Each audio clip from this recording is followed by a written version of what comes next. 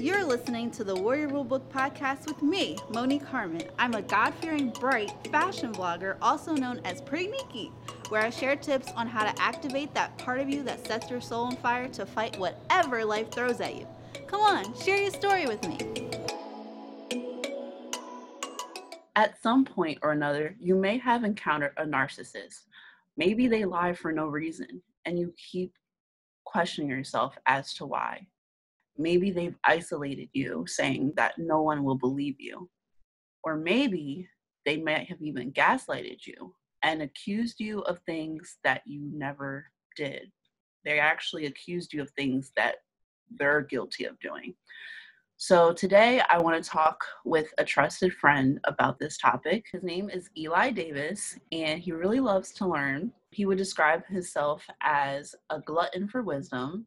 He's an avid reader and learner, and he's starting a vlog really soon, which is really exciting. His ultimate dream is to do something to impact the lives of many people in the world, which is something that I want to do. And one of his favorite books is called On the Shortness of Life by Seneca. And hopefully he'll dive into why that book is his favorite. So without further ado, is Eli Davis. Welcome to the show. Hey, thanks for having me on. Yeah, so can you tell us about that book, or if it even relates to today's topic? It could somewhat. Um, well, basically, narcissists can cause a lot of stress in your life. And on The Shortness of Life by Seneca, it kind of deals with, I guess, the fact that we stress the wrong things and how we basically waste a lot of our lives pursuing the wrong things, and that could cause stress. So I guess the link there would be the factor of stress, But it's mainly that I just find it an interesting read, and it can really change your perspective on a lot of things, kind of like Narcissists do. But this one does it for the good. Okay, so can you tell me about your experience with the narcissist and just kind of what emotions were you going through at that time, and what type of person were you back then when this happened? Okay, so um, I've dealt with a narcissist for probably most of my life, and at one point they were probably closer to me than anyone else, you know. Mm. And that's the thing about the narcissistic type, is that you don't always, especially if you don't know what a narcissist is in the sense that we're using it, you don't always know that you're dealing with that type of person, you know. As far as the type of person I was, well, largely the narcissist shaped somewhat the type of person that I became back then, and even to some extent today.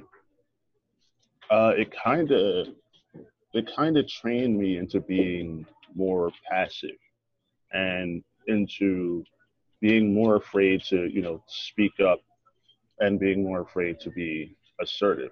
Many people who teach assertiveness will tell you that a lot of times the reason why people are frequently more passive than assertive is because in the past, when they were assertive, they would get punished for it.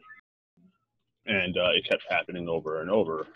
And eventually, if you don't know any better, like especially if you're younger or even if you're older, really, uh, you could develop the mindset of, well, this method of communication isn't working.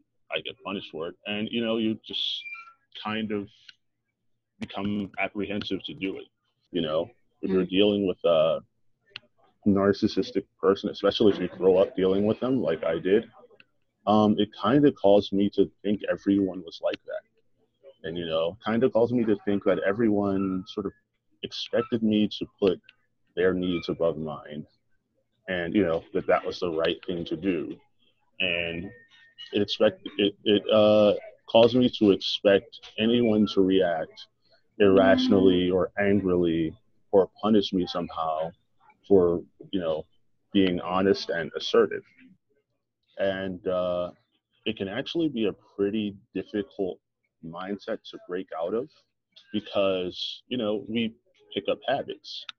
Habits like, and when I say we pick up habits, I'm not talking about, actions or anything. Just like, I'm not only talking about actions, we also pick up habits with our thought processes, and a lot of times we pick those up without even really realizing it, you know? So if you habitually pick up the mindset, let me not assert myself because this person will punish me. Like even if you're just dealing with that one person, if you deal with them enough, eventually that'll just be automatic, you know, to Mm-hmm. the point where you don't even really realize that it's happening. So the type of person that turned me into was just passive, just be afraid to speak up for myself, and it'd be really easy for people to walk over me, pretty much. It also turned me into a resentful person a lot of the time because what happens often is when someone does something to you and they kind of surpass, what's the word, transgress a boundary that you have, and you don't speak up, a lot of times that'll just fester in you. Brene Brown, who is actually a really good, awesome writer, writes a lot of good personal development books. Mm-hmm. She has some. She did one. I want to say it was a presentation. It's on Audible. It's called. I think it's called The Power of Vulnerability or something. But she has a quote on there that she tells herself whenever she feels she needs to assert herself, which is this discomfort is better than resentment. That's something it's almost like a mantra she has. Discomfort is better than resentment. Okay. And, but the thing is, if you're trained by the narcissistic personality that you deal with, not to deal with that temporary discomfort that can come with being assertive, Mm-hmm. you're only going to have the resentment with you. It'll seem like, you exploded on someone because they left their sock on the floor one time, and the person is just going to think you blew up on them because of that, when really it was the result of a bunch of stuff kind of piling up and building up until it just reached the maximum capacity, Mm-hmm. and so another thing it kind of made me into was, so this I would say is a positive and a negative, right? It made me nicer. So there are good reasons why it made me nicer, and there are bad reasons why it made me nicer. If you get what I'm saying. The good reasons why it made me nicer is because I know what it's like to feel like someone doesn't give 2 cents about you, and I Mm-hmm. don't want to cause anyone else to have that feeling. Right. So it's always really important to me that others feel like like know that I care about them and know that how they feel and what they want matters to me. The bad reasons why it made me into a nicer person is because for a while I was just too scared to be mean to anyone. And Wow. so, yeah. And so that could be, I would actually say that I would argue that that's not actually a nice person. Someone who's too scared to be mean, because you're not being kind out of concern for the other person or out of empathy. You're being kind out of fear. Right. Like it's good to be kind, but you also have to have the right reasons for it. Now I'm kind because I care about the other person. I want them to feel, appreciated and warm. But if you're nice because you're just afraid to be a little abrasive, which sometimes you have to be, Mm-hmm. I would argue that it's not nice. You know why? Another reason is because you're not actually being nice to yourself. Like, Mm-hmm. here's what I say, right? You can't say that you're nice to everyone if you're not nice to yourself. You're Right. someone too, you know? Mm-hmm. You're someone, I'm someone. If I'm nice to everyone, but then I treat myself like trash, I'm not nice to everyone. I I can't say that. Okay. And so, I have a question. and So, sure, uh, sure. do You you? know me. Yeah. ramble on and on and on. Yeah. So like, do you think that some people kind of take towards like the negative side as far as like they kind of pick up on the narcissist behavior and they start being mean as a means of self-preservation? Yeah, in fact, I would say that the narcissists that I deal with, I'm pretty sure their parents is narcissists that I dealt with. I deal with them sometimes in situations where I have to, but Mhm. I would say their parent was actually like that. From what I've heard about their parent, they were actually like that towards them. Mhm. And so a lot of times that can happen where if you're the victim of a certain type of behavior, here's what often, here are two negative consequences that often happen with that, especially if you're raised a certain in a certain way. Like, because again, narcissists don't necessarily have to be your guardians, but in the situation where someone was raised by a narcissist, two things can often happen as far as the negatives. One is they become like that themselves because people tend to imitate their guardians or people who raise them. Another is they become the type of person that attracts narcissists. Wow. It's So how does that because so narcissists can often tell the type of person that would be passive enough for them to continue dealing with. You know what analogy I would give? what? I would compare it to a bed. If you sleep on a bed long enough, it'll eventually kind of what's it called? What's that mattress that kind of takes on your shape and kind of adapts to your shape? I forget what it's called, Tempur-Pedic or Tempur-Pedic? something like that. It's something like that, but it's a mattress that it has like it's memory foam. Yeah, I think I would, I used to remember like the Tempur-Pedic commercials when I was younger. yeah. I think that's the pillow though, but I could be wrong. But basically, the victim of narcissists sort of function as memory foam in that they sort of conform and adapt to that type of behavior in a way they adapt in a way that suits that behavior. So victims of narcissists can often become uh, more passive people who are afraid to speak up for themselves and afraid to really assert themselves. And what will happen is other narcissists out there will see that you're that type of person and try to connect with you because, you know, they need more people to sort of feed their ego, and more people to sort of prioritize them over themselves. Mhm. And so what often will happen, this is what I hear, is that people who are raised by narcissists can often end up marrying a narcissist, can often end up constantly dating different types of narcissists, befriending narcissists, because they can sense that somehow. The narcissist can sense that you're the type of person that would just let them walk all over them. And also, a lot of times, unfortunately, um, a lot of people tend to think, especially if they were raised a certain way, that type of behavior is normal. Mhm. And, it's often said that how we're raised and how our parents treat us often affect what we look for in a partner. And so oftentimes a person can sort of like unknowingly seek out the narcissistic type, you know. Their behaviors will be like, have you thinking, wow, there's something about this person that we just connect, it just works. And it's because you've been forced, I guess, by trauma to just be used to that type of person. Like you take a kid where it's like all they were eating was junk food all their life, and Mhm. then you try to give them some celery, like they can't even, their mouth probably won't even register that it's food, like they can't even chew it. And Yeah.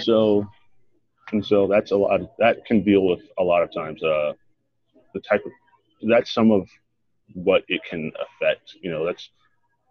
That's one thing it can do. It can also cause you to. This is I know this is a topic that we'll get into later. But to answer the question of what type of person I was, is I it caused me to doubt my own memory, Mhm. and that's what the narcissist did. And but yeah, it caused me to doubt my memory.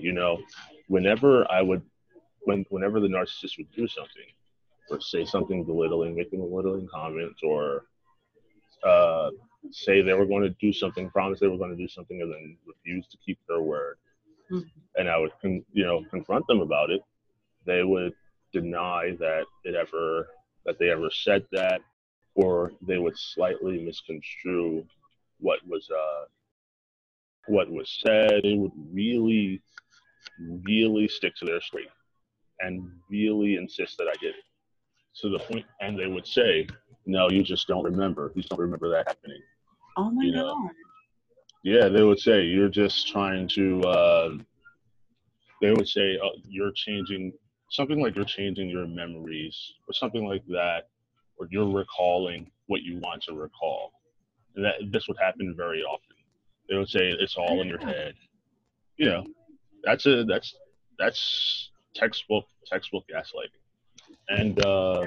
It just and sounds so crazy, like hearing it like mhm, in that way, saying like, "Oh, you just want to remember like what you want to remember," but it's like that's a delicate thing, like to mess with somebody's memory. Like it's one thing, like to like tease your friend and be like, "That's not what happened," like you don't remember, and then saying like legit, like you're just remembering what you want to remember. Like that just sounds so hurtful.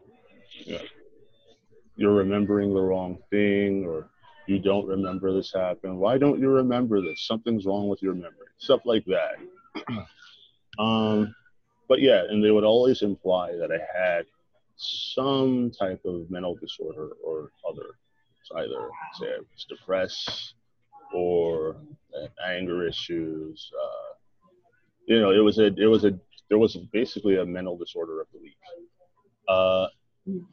and what will often happen is, especially when it was something they did long ago, but still like it still hurts me, because a lot of times when someone hurts you, a lot of times for me, like I just want a sincere apology. You know what I mean? I get that people aren't perfect, but if you just acknowledge, like, yeah, I messed up, I did that, I shouldn't have done it, and I'm not okay with the fact that I did it. I regret doing it. Something like that. Something to let me know that you actually give 2 cents about the fact that you did something. You know. Mm. But what would happen with them is whenever I bring it up, they would always distort it or spin the narrative to make it where they were the victim and that I was the aggressor. And when that happens enough, uh, you're when you hear a lie enough, it becomes easier and easier to believe it. That's part of why misinformation spreads so much. See, lying is a skill just like anything else, where the more you do it, the better you get at it. You know, Mm. this person knew how to subtly add more and more details to the point where, like, each time they changed the story a little bit, it was still believable because it was still pretty close to what I remembered. So I would end up thinking, well, wait, maybe I did do that thing. You know, Yeah. maybe I did do this or that. Maybe I did provoke them. Maybe I did have it coming. And then they add more and more details to the point where I end up looking like a monster. And Yeah. that's what I ended up believing about myself for a while, is that, I was just no matter how hard I tried, I was just some sort of heartless monster, aggressive, angry, depressed monster. It really affects your self esteem.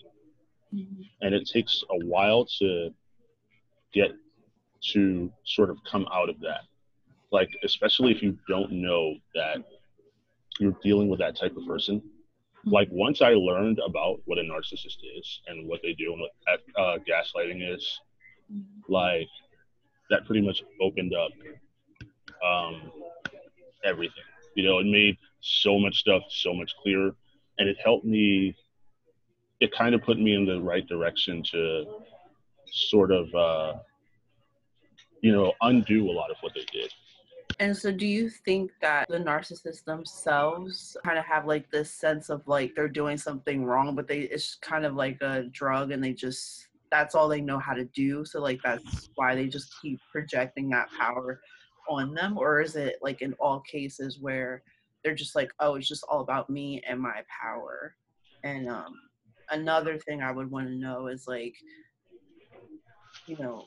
those anger issues and mental deficiencies, for lack of a better term, would that be more of a reflection of what the narcissist is experiencing? So okay, so it seems like your first question is like, do they know what they're doing, basically? Like, Yeah, do they kind of have like a conscious at all? Like, I know that this is wrong, but it feels right. okay, so that's honestly something I wondered for a while, and I'm not entirely sure about. Like, as far as if they know, because here's the thing, right? Mm-hmm. Some liars actually, after a certain point, end up believing their own lies. you know, like maybe this truth is kind of suppressed deep, deep down to the point where like they may forget that it's kind of there, but like that's because they're actively trying to suppress it. Mm-hmm. But with this person, whenever I would come close to exposing them, they would do everything they can and deliberately change details. Mm-hmm. That's the thing. Like, for a while, I would think maybe this person can't help it, but it's how deliberate a lot of it seems often, where like they would deliberately cherry pick certain details and deliberately leave things out, and they're very good actors. That's the thing about narcissists. A lot of times, a lot of people don't even know that that's what they are, you know, because they're so good at projecting an image of just a warm, kind person to everyone except for the victim, Mm-hmm. you know? Yeah. And so that's part of what makes it difficult to kind of, that's also part of what makes it easy for the victim to kind of doubt their sanity. Mm-hmm. Because when you would try to tell other people, no one really believes you. Because they're like, what? I don't see that person. I see a nice, kind, gentle, delicate, loving person, you know? And so because of that, and because they're so good with lying, like it seems it's actually very difficult to convince others. But like as far as how that is relevant to your question, I if I had to like place a bet, I would place it on yes that they know what they're doing. And the reason why is because of how deliberate it is. The reasons I like the thing I just described, like the deceptive behavior and the fake, the lies and the slight distortions of what they would do. It seems too deliberate to be something that you're kind of unknowingly doing. You know, like Mm-hmm. there has to be planning involved. The next question I believe you said was are the things they say about me sort of what they feel about themselves, basically. Yeah. Mm-hmm. Like, are they project? It seems like yeah, it seems like it would be like, are they projecting or something like that, right? Like, Yeah. I That would makes sense. I would say yeah. No, yeah, it does. It makes total sense. I would say yeah. Um, a lot of time with the person that would do that with me. Ah, yeah. Listen, because you actually reminded me of another thing that they would often do is like literally I'm not exaggerating when I say it would seem like everything that would come out of their mouth was some sort of complaint about me or some sort of negative criticism about me. That's part of why it affected the self-esteem. Mm. But I would, I believe, because a lot of things they would say about me were actually the case about them. Mm. So I actually do believe that there's a lot of projection going on there, which is what that would be, like saying other people are doing, like have problems that you have. I would say there's a lot of that there, because I would also say that they, the thing about narcissists is, even though they're so concerned about other people feeding their ego, Mm. their own self-esteem is actually very fragile.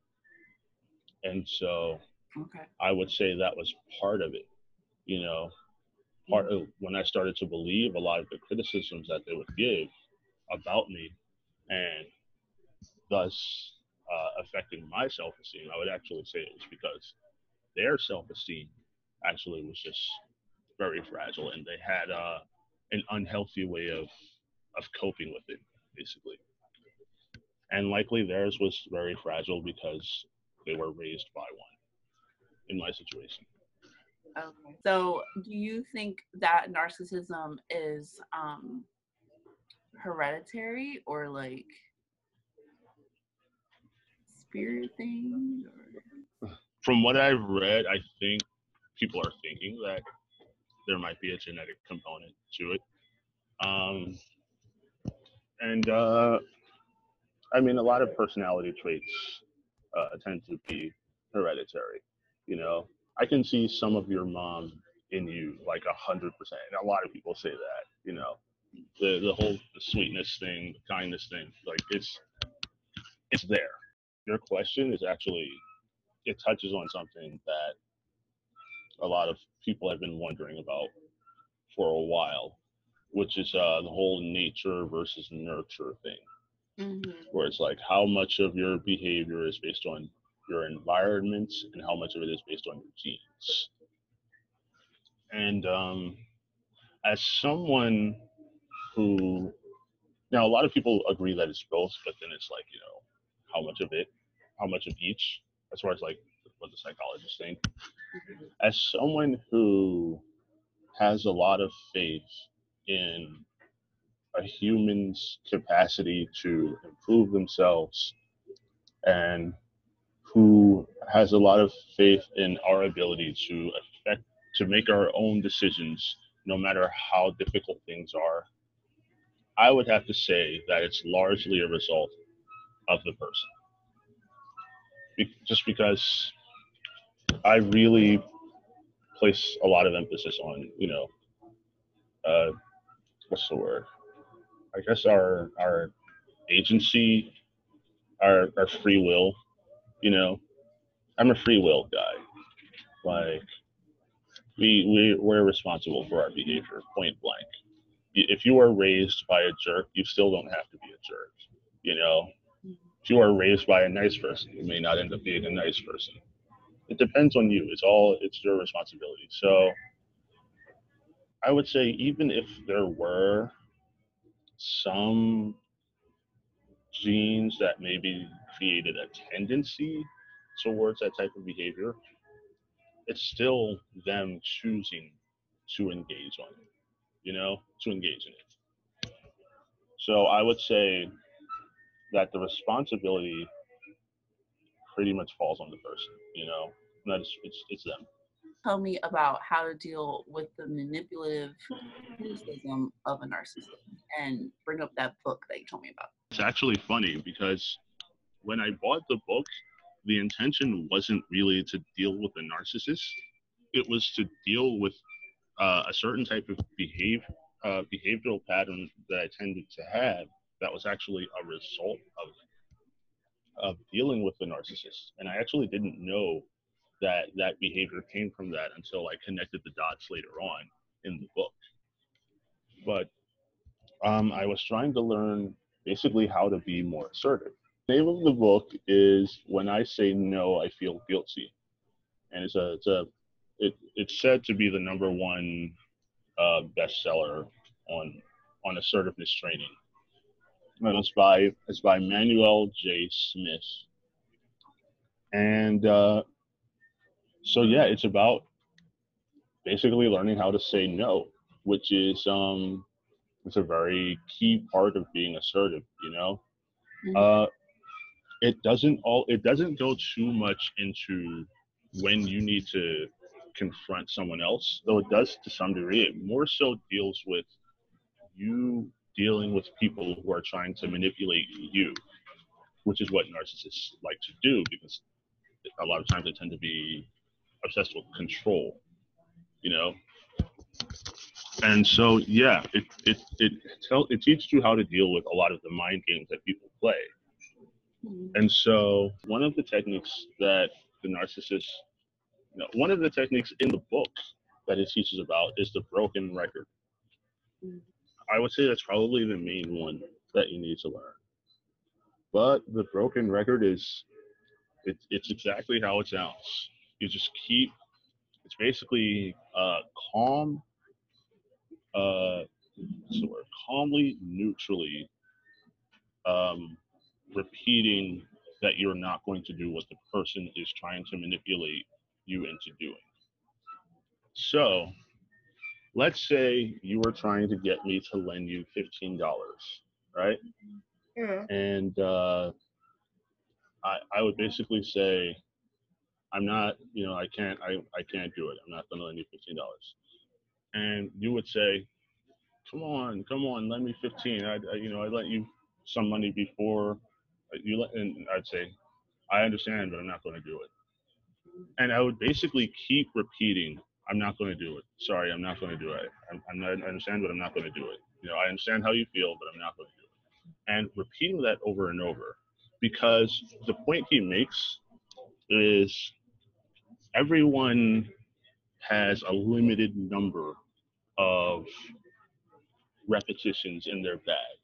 You know, the other person has a limited number of no's in their bag, and they and like the person who's trying to manipulate you has a limited number of come on mans in your bag.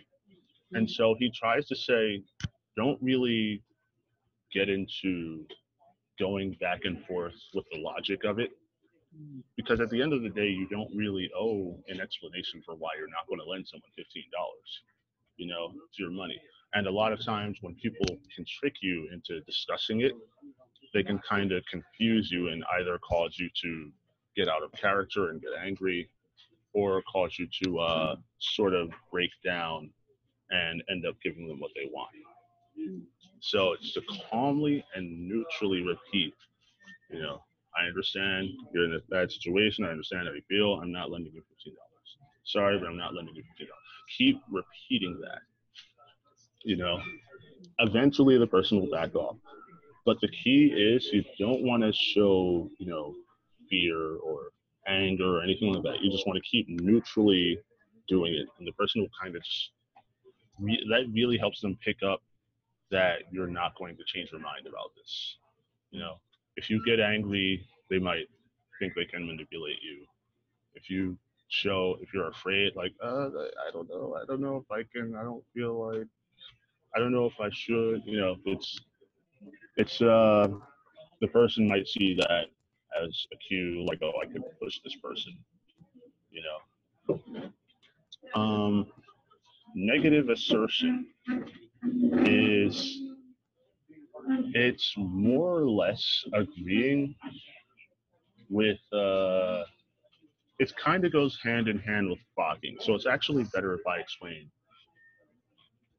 Actually, what would be awesome Mhm. if we could, kind of reenact this, right? So, So yeah, so like, okay, let's say I'm like, hey, Neek, give me $1 million. no. Come on, give me $1 million. Do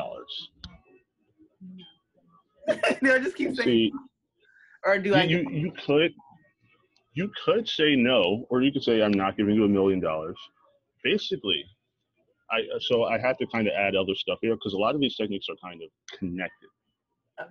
Is a lot of times it's often good to say, I understand how you feel, but I'm not giving you $1 million. You know, something like I Ah, just realized okay. how goofy that phrase sounds. No, I didn't make that clear. The reason why is because, like, the person sees, okay, they took note of my point, they're still not moving, basically.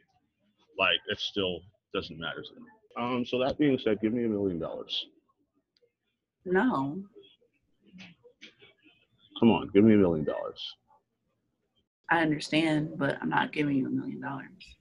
Nick, I thought we were friends. Give me $1 million. I understand, but I'm not giving you $1 million.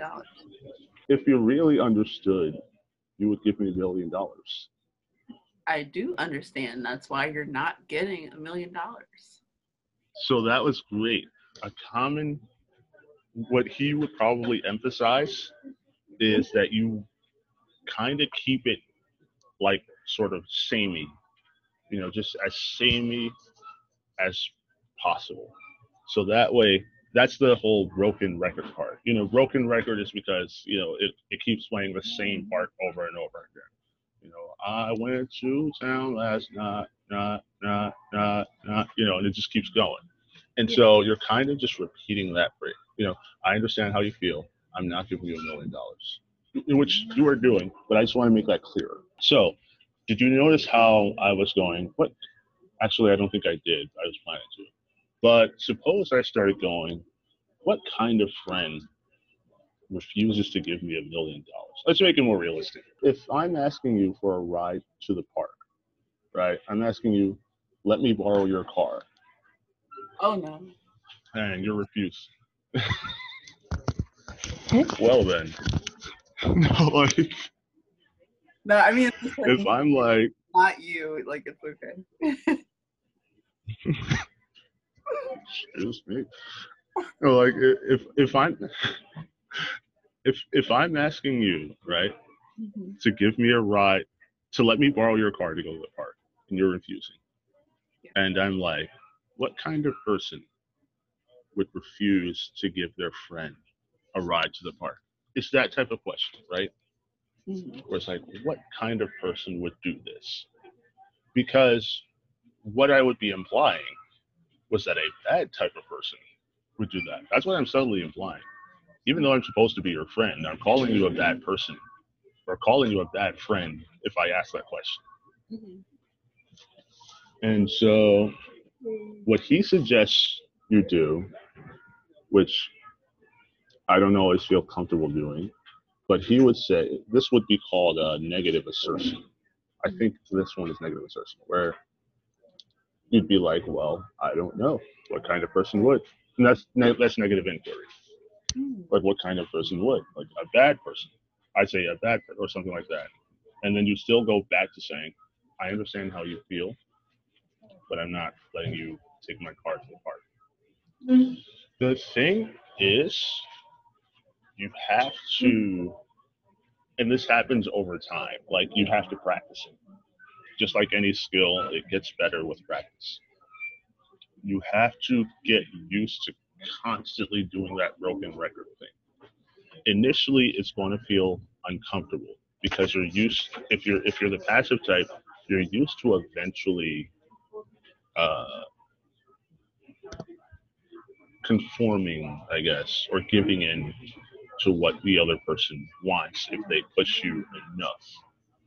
And so, because this is not what you're used to, and additionally, because you're punished for being assertive in the past, there's going to be some degree of discomfort and anxiety when you're first trying out the broken record thing, which is why it's important to remember that Brene Brown quote, discomfort is better than resentment, because those are really your two choices. You can either deal with the temporary discomfort of saying no to this person as long as it takes, Mhm. or you can deal with the resentment that often lasts a lot longer and can often lead to more uh, um, harmful consequences in the future, because as resentment builds up, like, it will inevitably explode, maybe not even on the person you're resentful towards, But as resentment builds up, it eventually blows up, you know, or it'll come out through passive aggression, which can also be a destructive way, an unhealthy way of coping. Tune in to the next episode to hear the second part of this discussion. Thank you so much for tuning in to the Warrior Rulebook podcast. If you like what you heard, share it with a friend and join me over at the Warrior Rulebook Podcast Insider group on Facebook. And don't forget to follow me on Facebook, Instagram, and Twitter for more tips on how to be resilient in this world.